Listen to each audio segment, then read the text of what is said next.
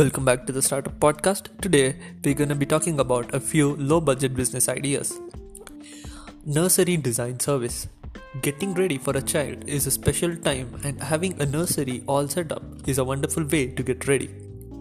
You can really have fun developing striking nursery designs for your clients and make good money by bringing it all together for them.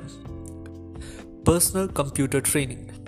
With this business, you could focus on providing PC training to employees at smaller to mid-sized companies that are too small to have their own IT departments, or you could offer classes to individuals.